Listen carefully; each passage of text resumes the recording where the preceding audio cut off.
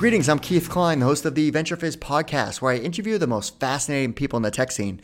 This is episode 268, and today's guest is Jeffrey L. Bowman, CEO and co-founder of Reframe, the first tech-enabled change management platform that helps build inclusive employee and customer experiences at scale.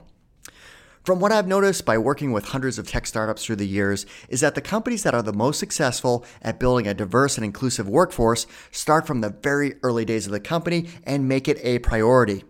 It ultimately becomes more and more difficult to change the course as the company grows and scales, especially if you're talking about larger Fortune 500 companies. Well, Jeffrey has been working to help change the narrative around this very important topic, and throughout our conversation, he gives so many great insights into things like the current state of diversity in the tech industry, historical references, and advice for founders on how to build a solid foundation for a diverse workforce through its mission, vision, and value statements. In this episode of our podcast, we also cover lots of other great topics, like Jeffrey's background story and his experience in sales, then in various marketing positions after completing his MBA, his experience at Ogilvy and Mather, where he pioneered the industry's first cross-cultural practice that modernized the marketing and communications industry, what led Jeffrey down the path of starting Reframe, and how he was able to productize the company's services with a software platform, and so much more. Okay, quick side note. The Venture Fizz weekly digest email is the must-subscribe email to keep you connected to the tech scene. You'll receive lots of information on companies, advice for your career, and other fun tidbits. Sign up at venturefizz.com/register. All right, without further ado, here's my interview with Jeffrey.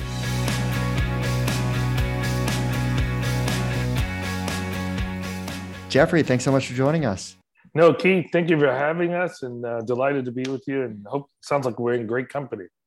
I'm excited to talk to you because, there's a lot to talk about as it relates to you as an entrepreneur, your experience prior, what you're building with Reframe, which is very, very important.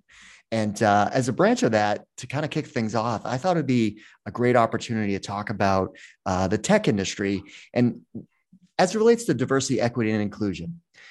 I think companies are trying to make great strides to improve there and trying to build a more inclusive employee experience. But I wanted to talk to you, since you're a subject matter expert, on, has there been progress over the past 2 to 3 years as it relates to that?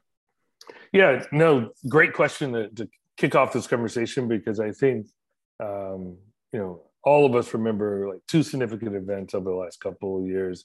One obviously being COVID, and the second being George Floyd incident. And exactly. For many companies, there was a lot of things being planned, a lot of things being announced, somewhat performative in some case. But to answer your question, no, there really hasn't been any change, unfortunately, because I think, what we like to say to clients is that, the phenomena that happened was probably even more observed because of your employees were at home. And a lot of the content associated with George Floyd was digital. And so, because they're at home, they saw it, and then obviously impacted the workplace because the workplace was not in an office. And so you were right to take the actions that you did. But unfortunately, a lot of companies fell short because they didn't put any structural changes. They didn't transform from an enterprise perspective, so that as we call this new America, Gen Z, millennials come into the workplace, companies have to go beyond performative actions and really establish key things structurally that they need to change so that it's sustainable over a lifetime. Yeah, so it's not just a social media campaign that's going to accomplish what we need to accomplish here. And we're going to talk about Reframe, which is the heart of what you do. So we're going to pause that conversation because we're going to get deeper into that and how you guys actually help with that building blocks of a company and restructuring. So let's rewind the clock in terms of your background and, where'd you grow up? What were you like as a child? Yeah, no, I grew up in a big town of Spartanburg, South Carolina. It's a town that's about 45 minutes away from Charlotte. It's about 3.5 hours away from Atlanta. It's in the upstate, not Charleston on the coast, as most people ask me. And as a kid growing up, did a lot in, playing outside as a kid. But what really struck me was this new thing that, not a lot of kids were asking for Christmas. It was called a Commodore VIC-20. Oh, And that yes. was like, whoa, that's what I want. And that was really my first introduction to tech. Yep. And then the following came Commodore 64. So you took those bad boys apart. You had a dot matrix printer, and you were ready to go. And Nice so floppy that disk hard drive floppy or disk hard floppy disk drive drive. accessory. So Yeah. that was really my first introduction to tech, and that, as I went from elementary to middle school to high school, in the back of my mind, I was always saying, like, how do I get into this thing? So that was really my early beginnings. So why did you decide to study marketing at South Carolina State? Yeah. So, it's funny. I tell people I had 3 jobs in high school. And obviously, going to school, I was athletic. I ran track, I pole vaulted, and I always went to places most people don't go to as it relates to pole vaulting. And so with South Carolina State University, I got the opportunity to win both an academic and athletic scholarship. And so, that was really no other options for me, given the significant financial contribution that South Carolina State. So HBCU, in terms of historically Black college and university, land-grant institution, 1896. And so for me, I went into marketing because as I worked Kenny Shoes, I drove a school bus, believe it or not, in South Carolina. 16, once you got your license, you could actually drive other kids around. Wow. That was way back. Right. And I worked in Kenny Shoes, and we had different district managers come through who would help us train, meet our sales goal, meet our quotas. And a lot of times, as I would ask them, it's like, hey, what did you major in? And a lot of them would say business. I'd say, okay. Then I heard marketing.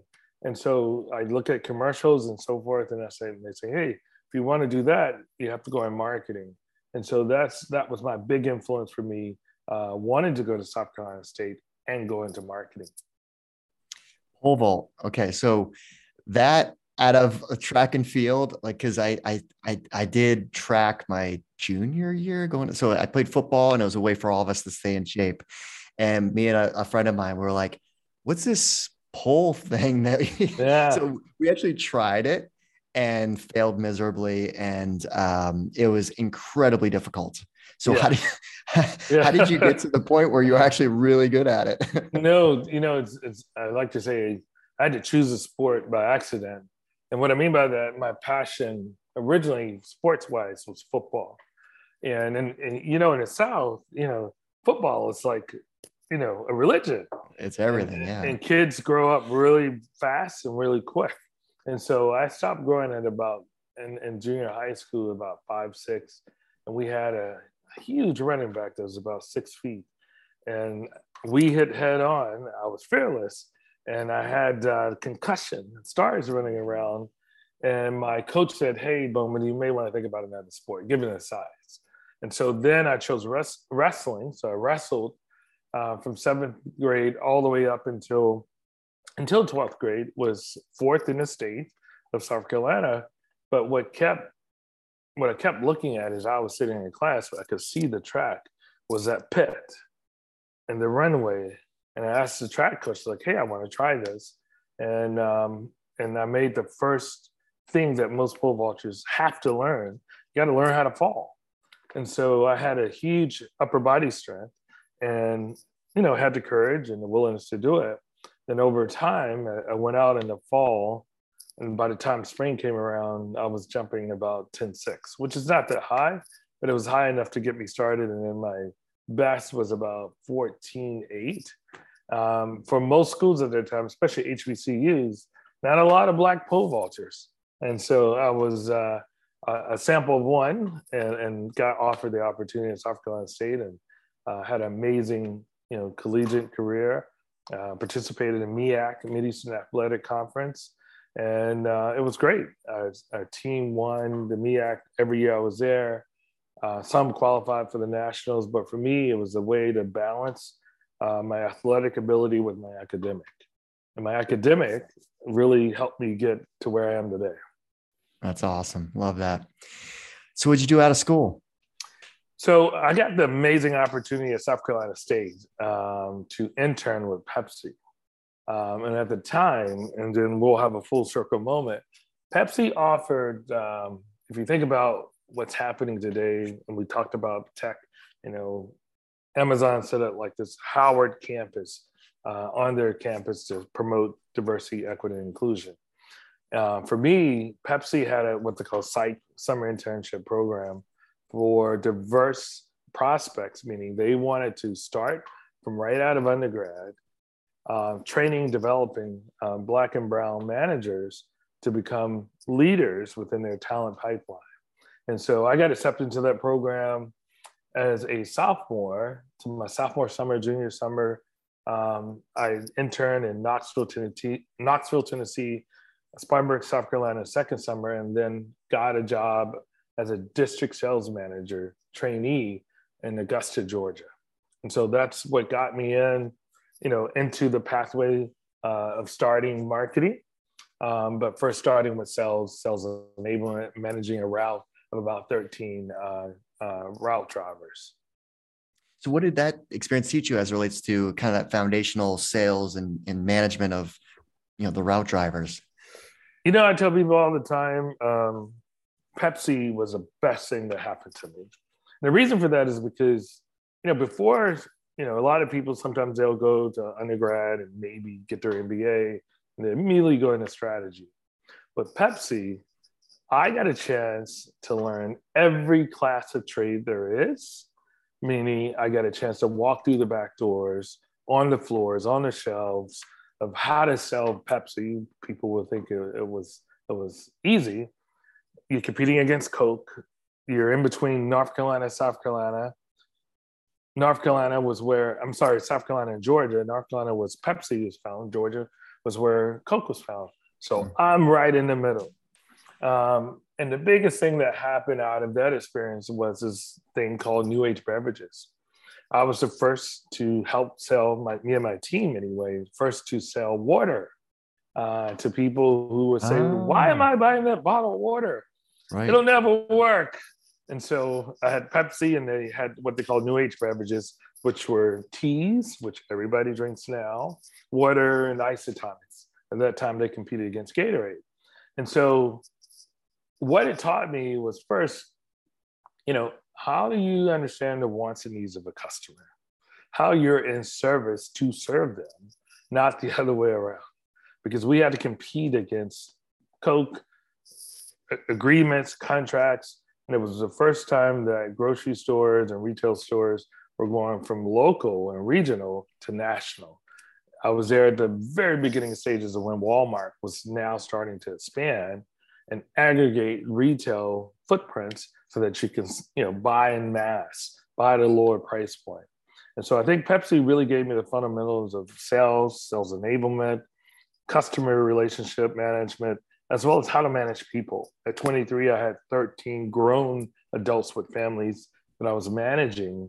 And by the time I was 26 and ready to go back to business school, I'd achieved a lot and learned a lot in a very fast amount of time. So why did you decide to go back and get your MBA after that?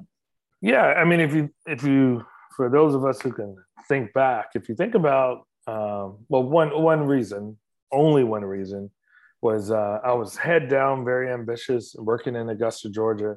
A lady by the name of Candy Walls said, hey, there's another life on the other side. And I didn't know what she meant. She was training a bunch of district sales managers and territory development managers.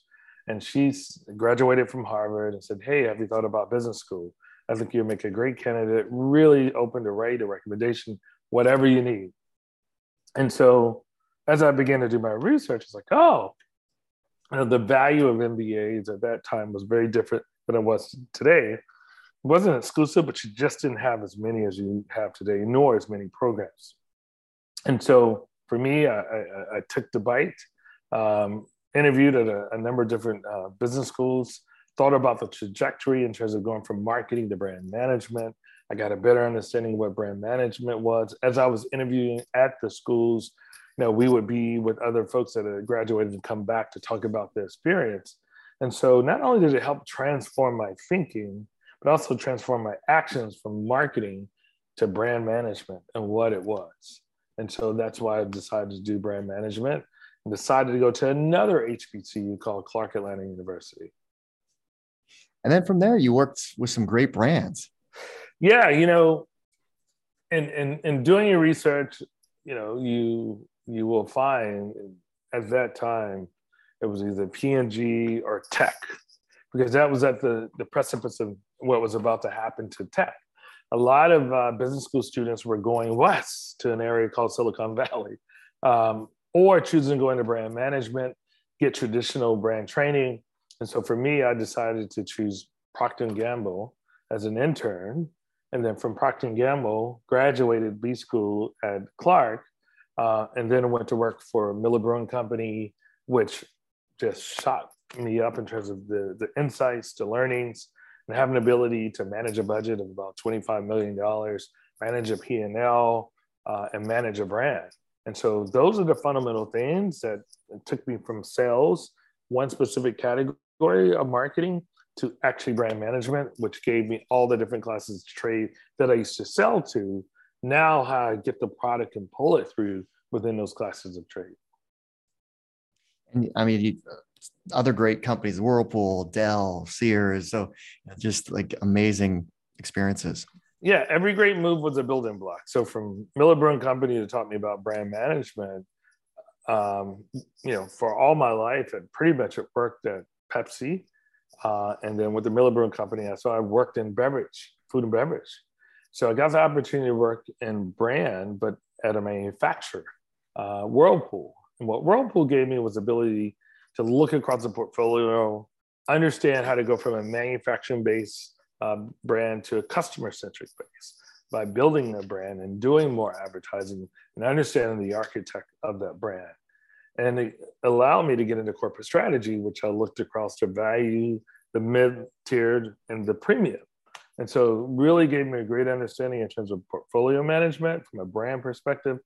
And then I got the call of a lifetime. At the time, I was not even in tech, but in each of those assignments, I was always the first to raise my hand for a tech assignment, like building the first website for Foster's, being on the team at P&G to basically make the pitches to why they should invest in this thing called the internet. And even at Whirlpool, convincing them to go and build a website today to even talk about the products that they were typically used from a retail standpoint. But at Dell, I got hired there to bring strategy to a performance-driven organization. And so what that meant, I managed a group of econometric modelers. And so that got me into data and insights, demand generation, performance. So everything that you're doing on the Marcom side, as it gets released in the world, how many calls and clicks does it generate?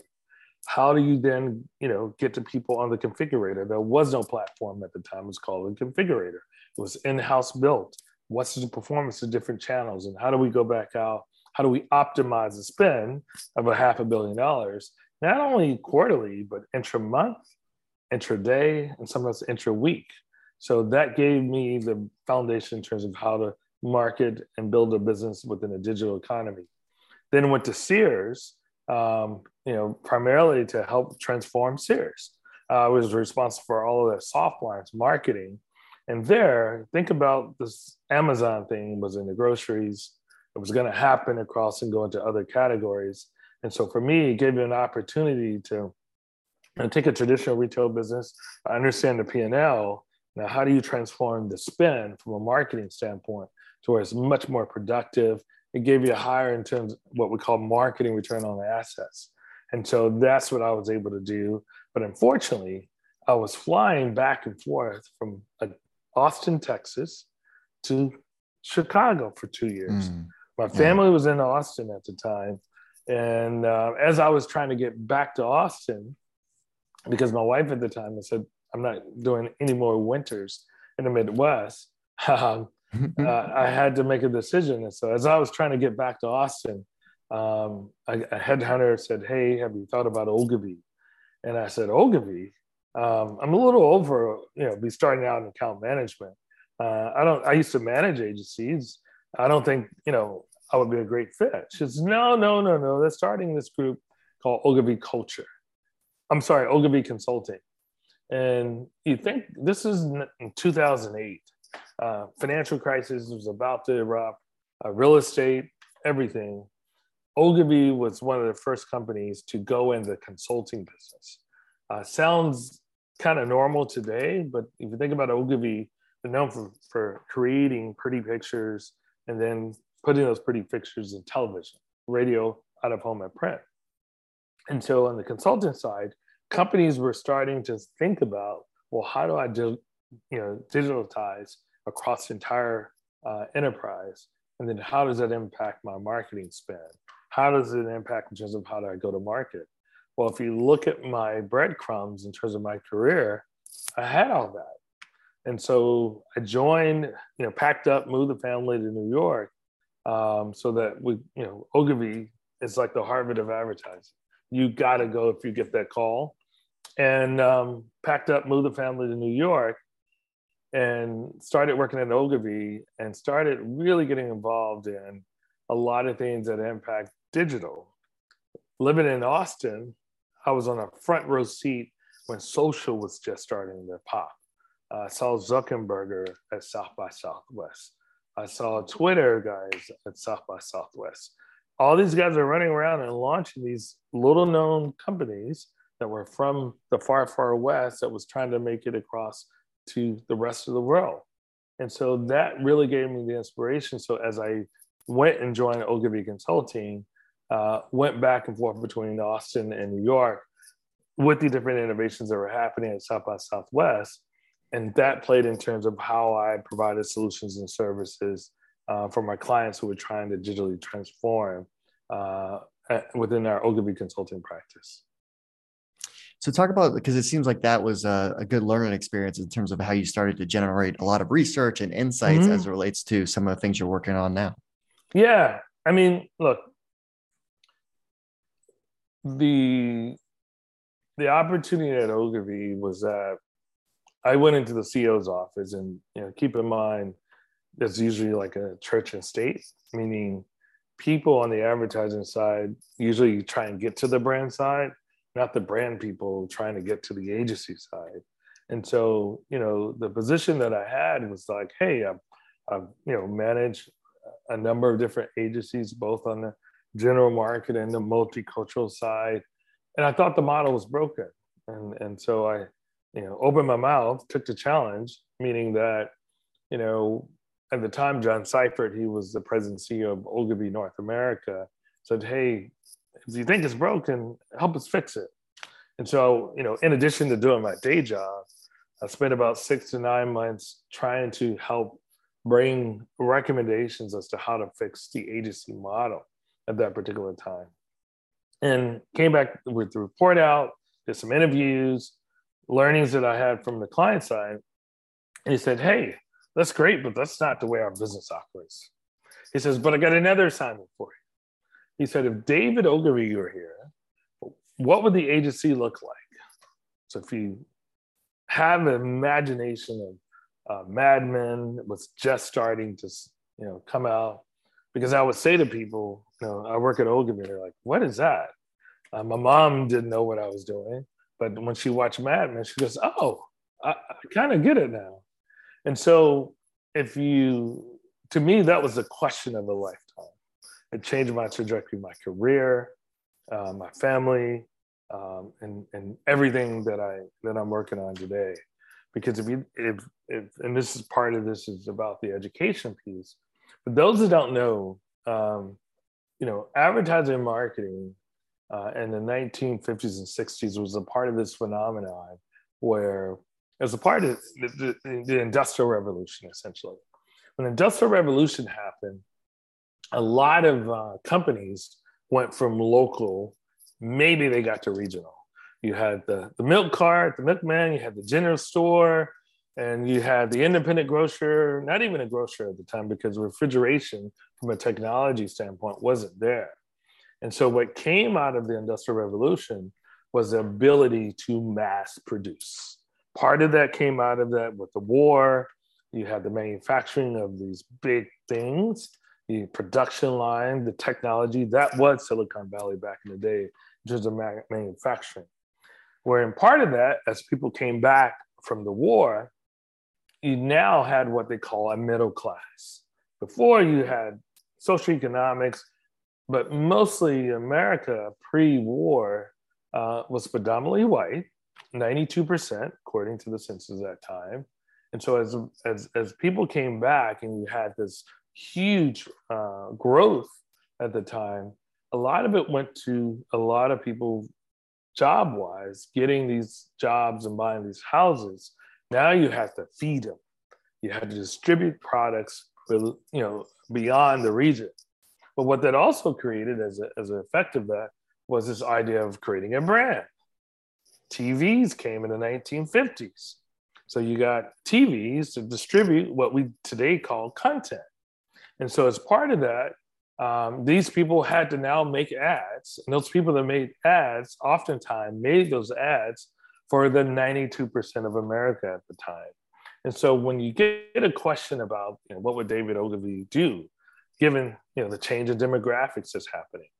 And so the question was really about how do we change our model to future-proof our model? The world's changing. That's a new America. 2010 census had just been published at the time. So you go from, I've been with Ogilvy for about 2 years, got that question, had to go back and look at the history of America, not the history of advertising.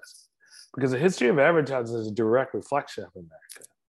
And so when you think about how did those agencies form, today we call them general market agencies. Before that, they were mass agencies, meaning the business owners that created services to serve these brands that were starting to now market via the black box. They had to have someone to make the ads, to make the radio, make the print ad. And so these were mass agencies as they were categorized. But then you had the rest of the 8% of America. And the rest of the 8% of America, they were Black, predominantly Black. So you didn't really have the Hispanic population. It was predominantly Cubans and Puerto Ricans and Dominicans on the East Coast. And you really didn't have the Mexican population as subsegment within the quote U.S. Hispanic, because that phenomenon had not happened. And so what they then called were ethnic agencies. They were separate and they were not equal. And mainly because America was a very segregated place.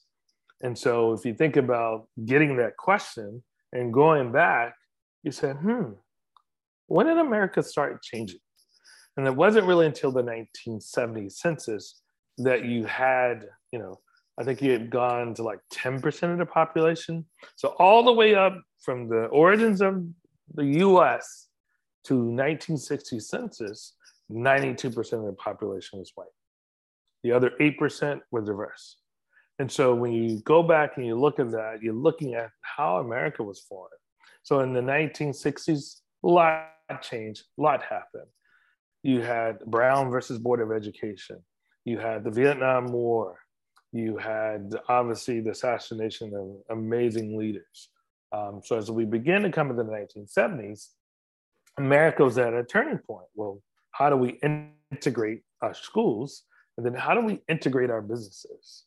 Because for the first time, Blacks now were starting to get educated in an integrated society and starting to also graduate from college. And then, because of the laws and government, you had to hire and have a diverse workplace. And so as a result of that, you had another emerging middle class, very similar out of the Industrial Revolution. So that's for context setting in terms of the significance and the heft of that question. And so from there, about a year in, doing my day job at Ogilvy Consulting, partnered and co-founded an organization within Ogilvy called Ogilvy Culture. And at Ogilvy Culture, I got the opportunity to start a new agency model. And in that model, we were charged with how to help companies accelerate growth. The reason for the acceleration of growth is because oftentimes a brand would hire an agency and they would have a general market agency.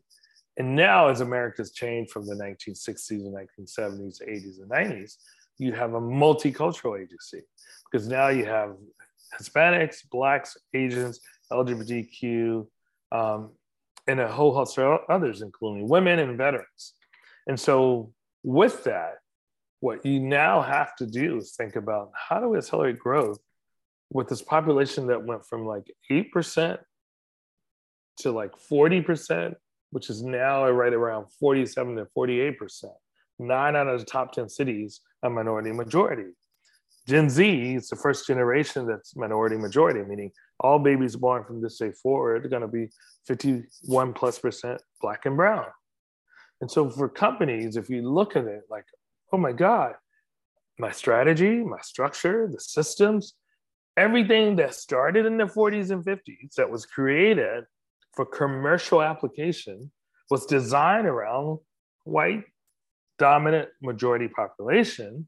So now every construct that exists today, business practice, how we practice business, has to be reframed, as we like to say. But it has to be reimagined in a way to where it's now inclusive of this new America, of this new majority population that we like to say in some circles. Was this report that your team was creating, was that something that companies were leveraging to hopefully market themselves to diverse population sets? Absolutely not. And what I mean by that, change is hard.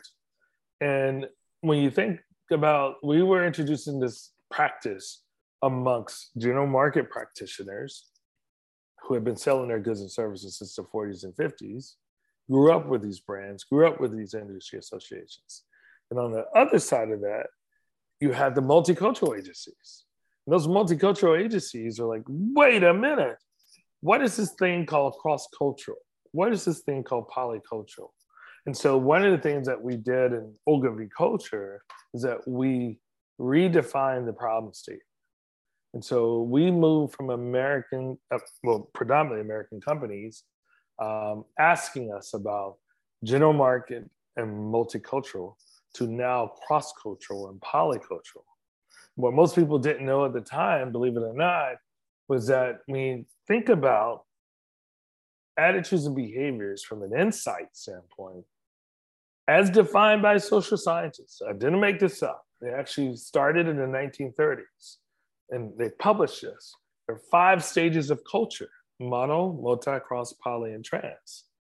And so America and service providers who provided services for marketing communications were stuck.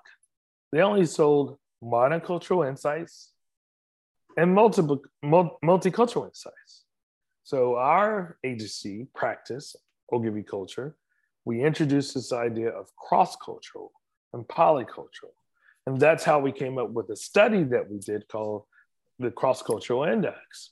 And so what it showed was like what amount of money companies were leaving on the ground because they were only within this, the insights of mono and multi, and the opportunity that was abundant and afforded to them if they chose to go beyond mono and multi and go cross-cultural and polycultural insights. All right, well, let's talk about Reframe. So the company that you're building now, is it, what was behind that decision of starting your own company? Yeah, I mentioned, John Cipher, Donna Pedro was the chief diversity officer at the time. I think everyone is your founders, C-suite executives, people just coming up in their careers. I challenge everyone to write different chapters or different acts within your career. For me, I was on Act 2. Act 1 took me from 16 to 26. Act 2 was 26 to 36, not 38.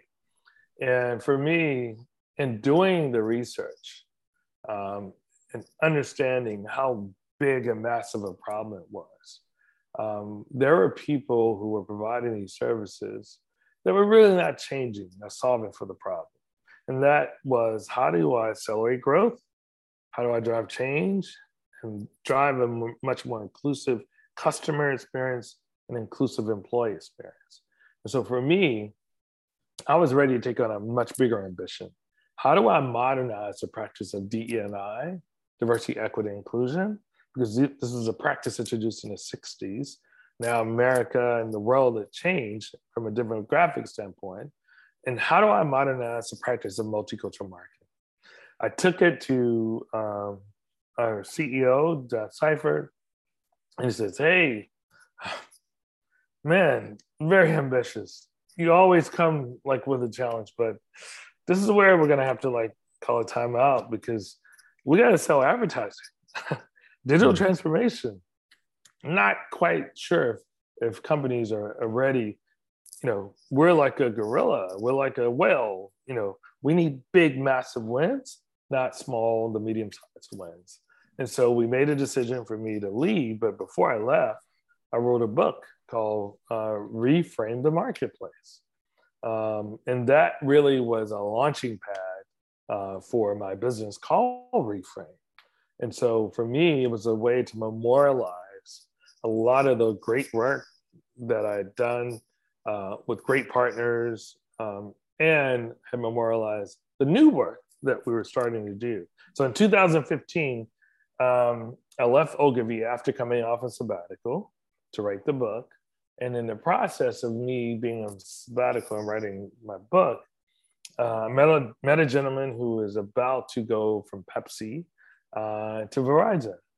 And he had been following me and he said, hey, I think this could be a great, testing spot for a lot of theory and a lot of the work that I've heard you've been doing at Ogilvy Culture. Would you come on a journey? And so that was like my seed funding, but through an actual customer, folks, not an investor, but an actual customer.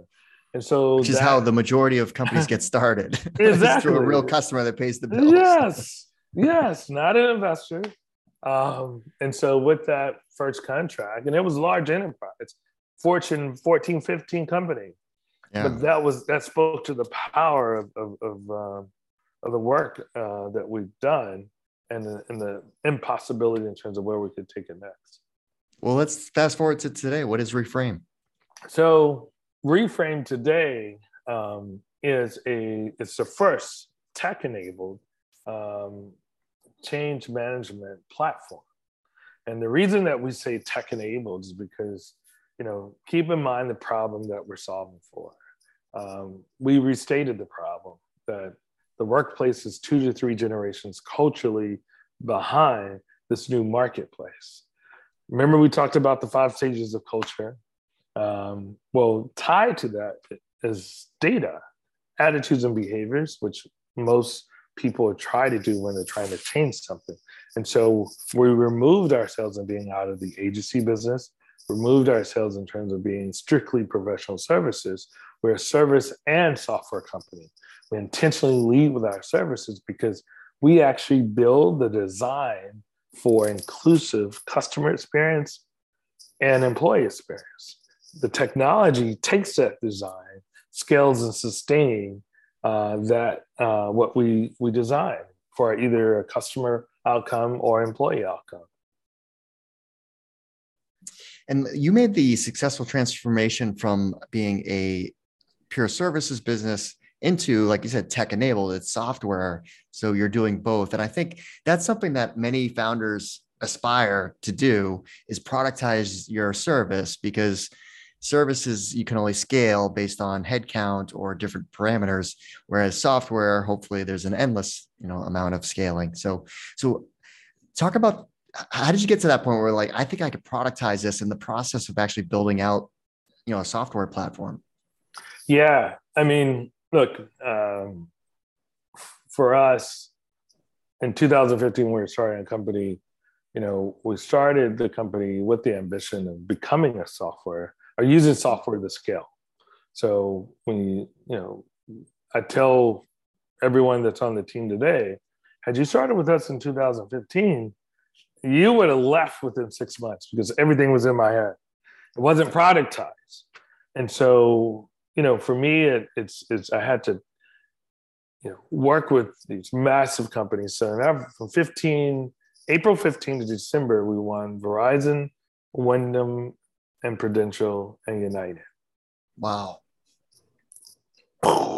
Right? Yeah. And I'm running around there like with all this in my head. I'm trying to bring in, consultants, and they're like, this is the way I did it in my last company. That was an amazing learning and made a lot of mistakes, to be honest with you. I think that year a net margin was like 3%. Mm-hmm. Horrible. Had amazing revenue, but the fact that we didn't productize our services, meaning as people came in, they had the different ways of implementing the things we were asking to implement. We knew we had to get it written, and we knew that we had to get our services productized. And the beauty around productizing it is that, by year 2, we had enough customer engagements to where I could sit down. And literally in 2016, I was in so much pain and running my business that I'm going to sit down and write the manual for how do you build inclusive experiences for both customer and employee. And we had started getting employee engagements, right? Initially coming out, we were getting inclusive customer experience engagements, whereas 2016, 17, we expanded to get inclusive employee experience. So we had both offerings.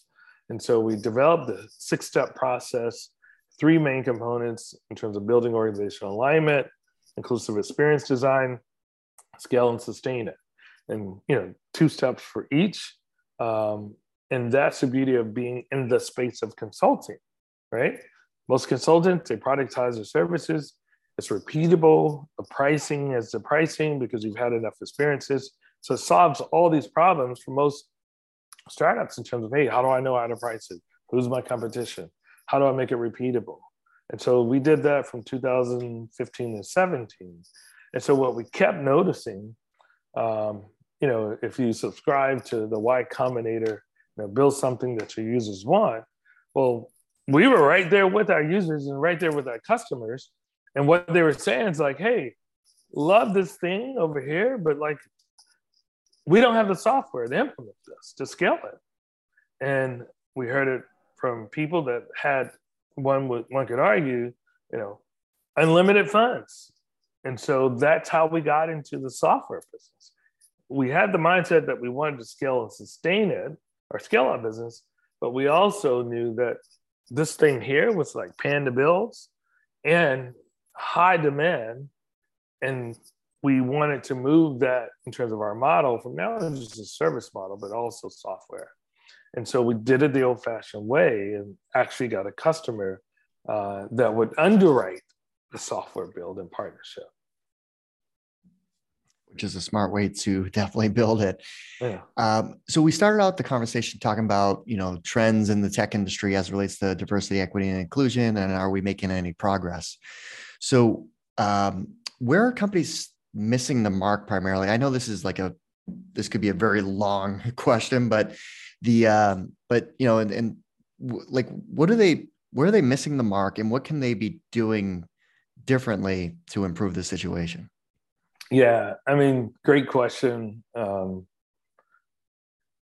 At no fault of their own in some cases. If you walk into a store, you see a brand and you're looking for cleaners, and you got those 5 things to help you clean, you got to choose from those things or go to another store, you're likely to find the same thing.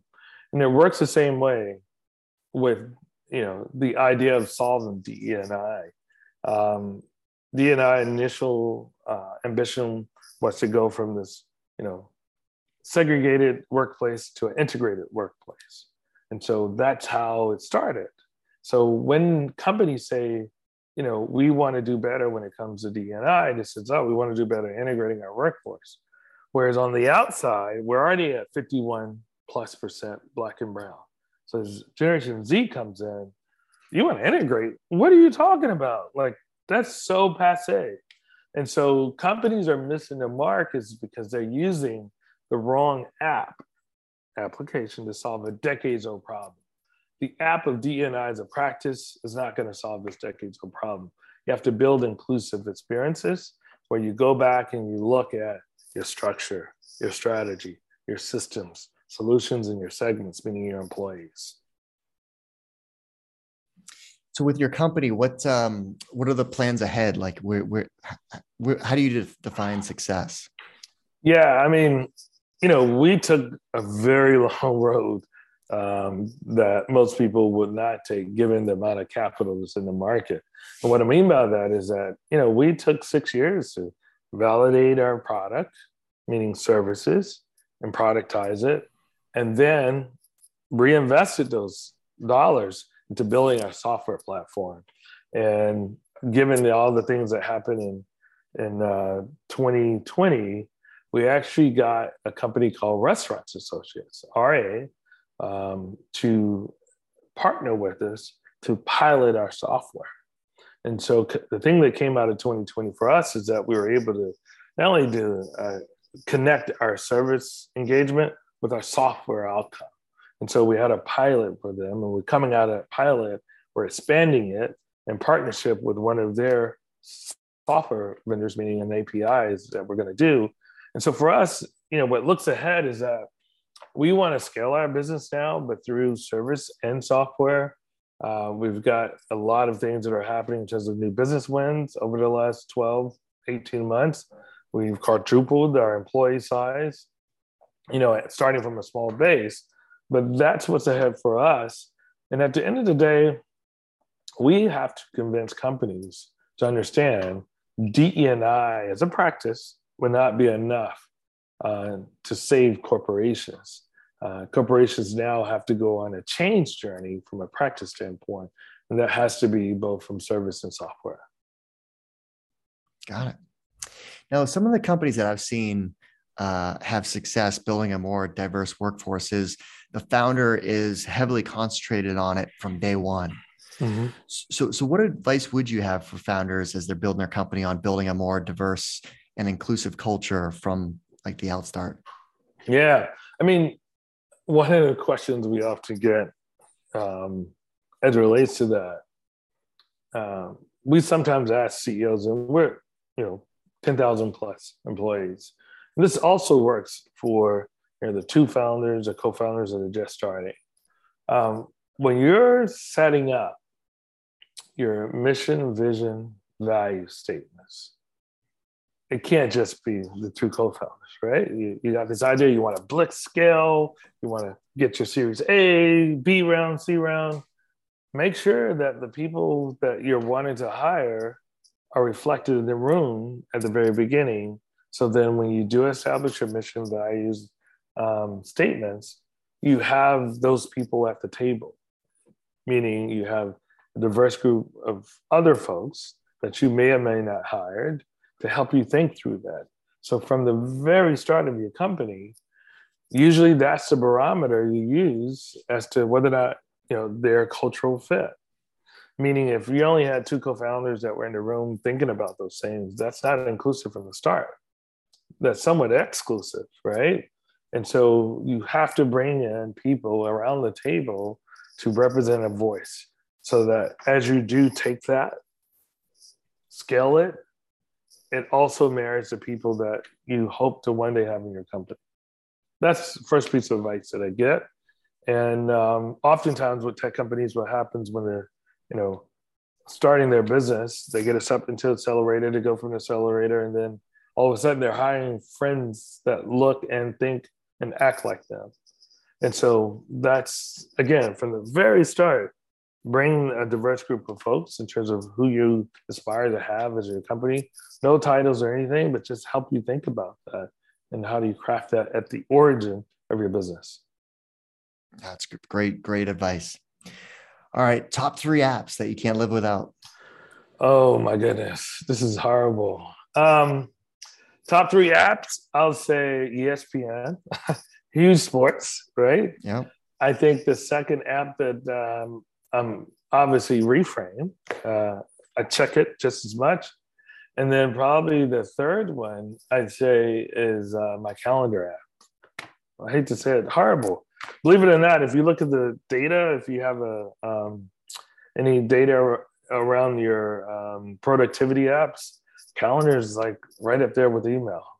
Mm-hmm. Yeah, it's a question I ask all the time on this podcast, and most of the time I get my email, my calendar. As a founder, it's like you live and breathe that because you're not on time for your gazillion meetings every day. You're gonna fail. Right. So, any good book or podcast recommendations? I mean, the book I'm currently reading, I brought it with me here. I'm on vacation. Is Why Do White Guys Have All the Fun?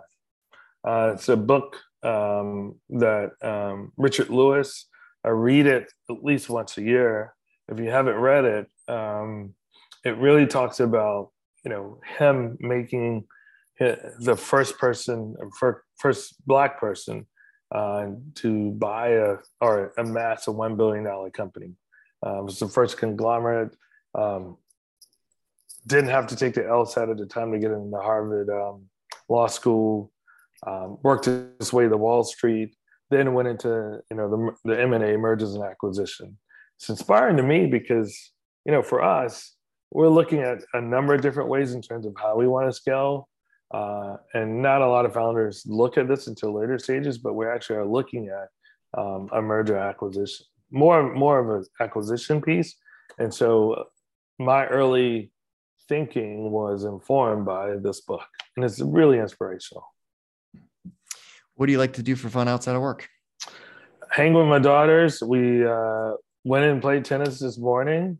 The things I like to do with them is, we'll just go out shopping, believe it or not, thrifting. I'm real big because I know retail from my old days, and just being out with them in New York City and just getting lost. That's awesome. Well, Jeffrey, thanks so much for taking the time to walk us through your background story, all the great work that you're doing at Reframe, and obviously the bigger picture of what you're working on helping to improve. Oh, awesome. Well, thank you for having me, Keith. Well, that's our show. I hope you found it useful and entertaining. If you did, please make sure you subscribe so you'll get future episodes. Also, please consider leaving us a 5-star review and share this podcast with all of your friends and colleagues in the industry. It all really helps us out. Last but not least, don't forget to visit venturefizz.com, the most trusted source for tech and startup jobs, news, and insights. Thanks for listening, and I'll see you next time.